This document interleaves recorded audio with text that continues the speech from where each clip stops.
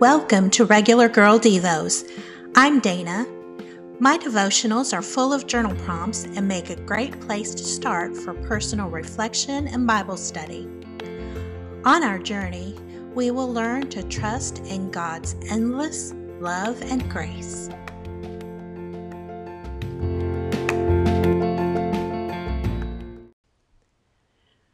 Remember when the saying, "Let go, let God," was a popular bumper sticker? It may seem a little cheesy, but what is the real issue? Can you be described as a planner?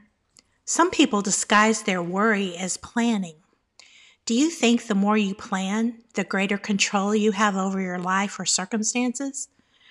Truly, our futures happen one step at a time, and our sense of control can be fleeting.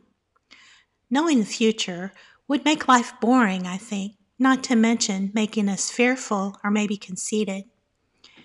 If you have faith in God and confidence in who you are in His care, you can accept each day as an adventure. Learn to take the good with the bad as it comes.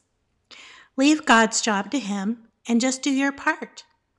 Leave space in your day for Him to surprise you with His love and care. Our verse today is Jeremiah 29:11, the Living Bible. "For I know the plans I have for you, says the Lord. They are plans for good and not for evil, to give you future and a hope."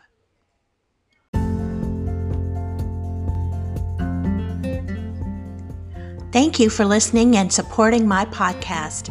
To read this episode and find other content like quotes and printables, go to haveagather.com.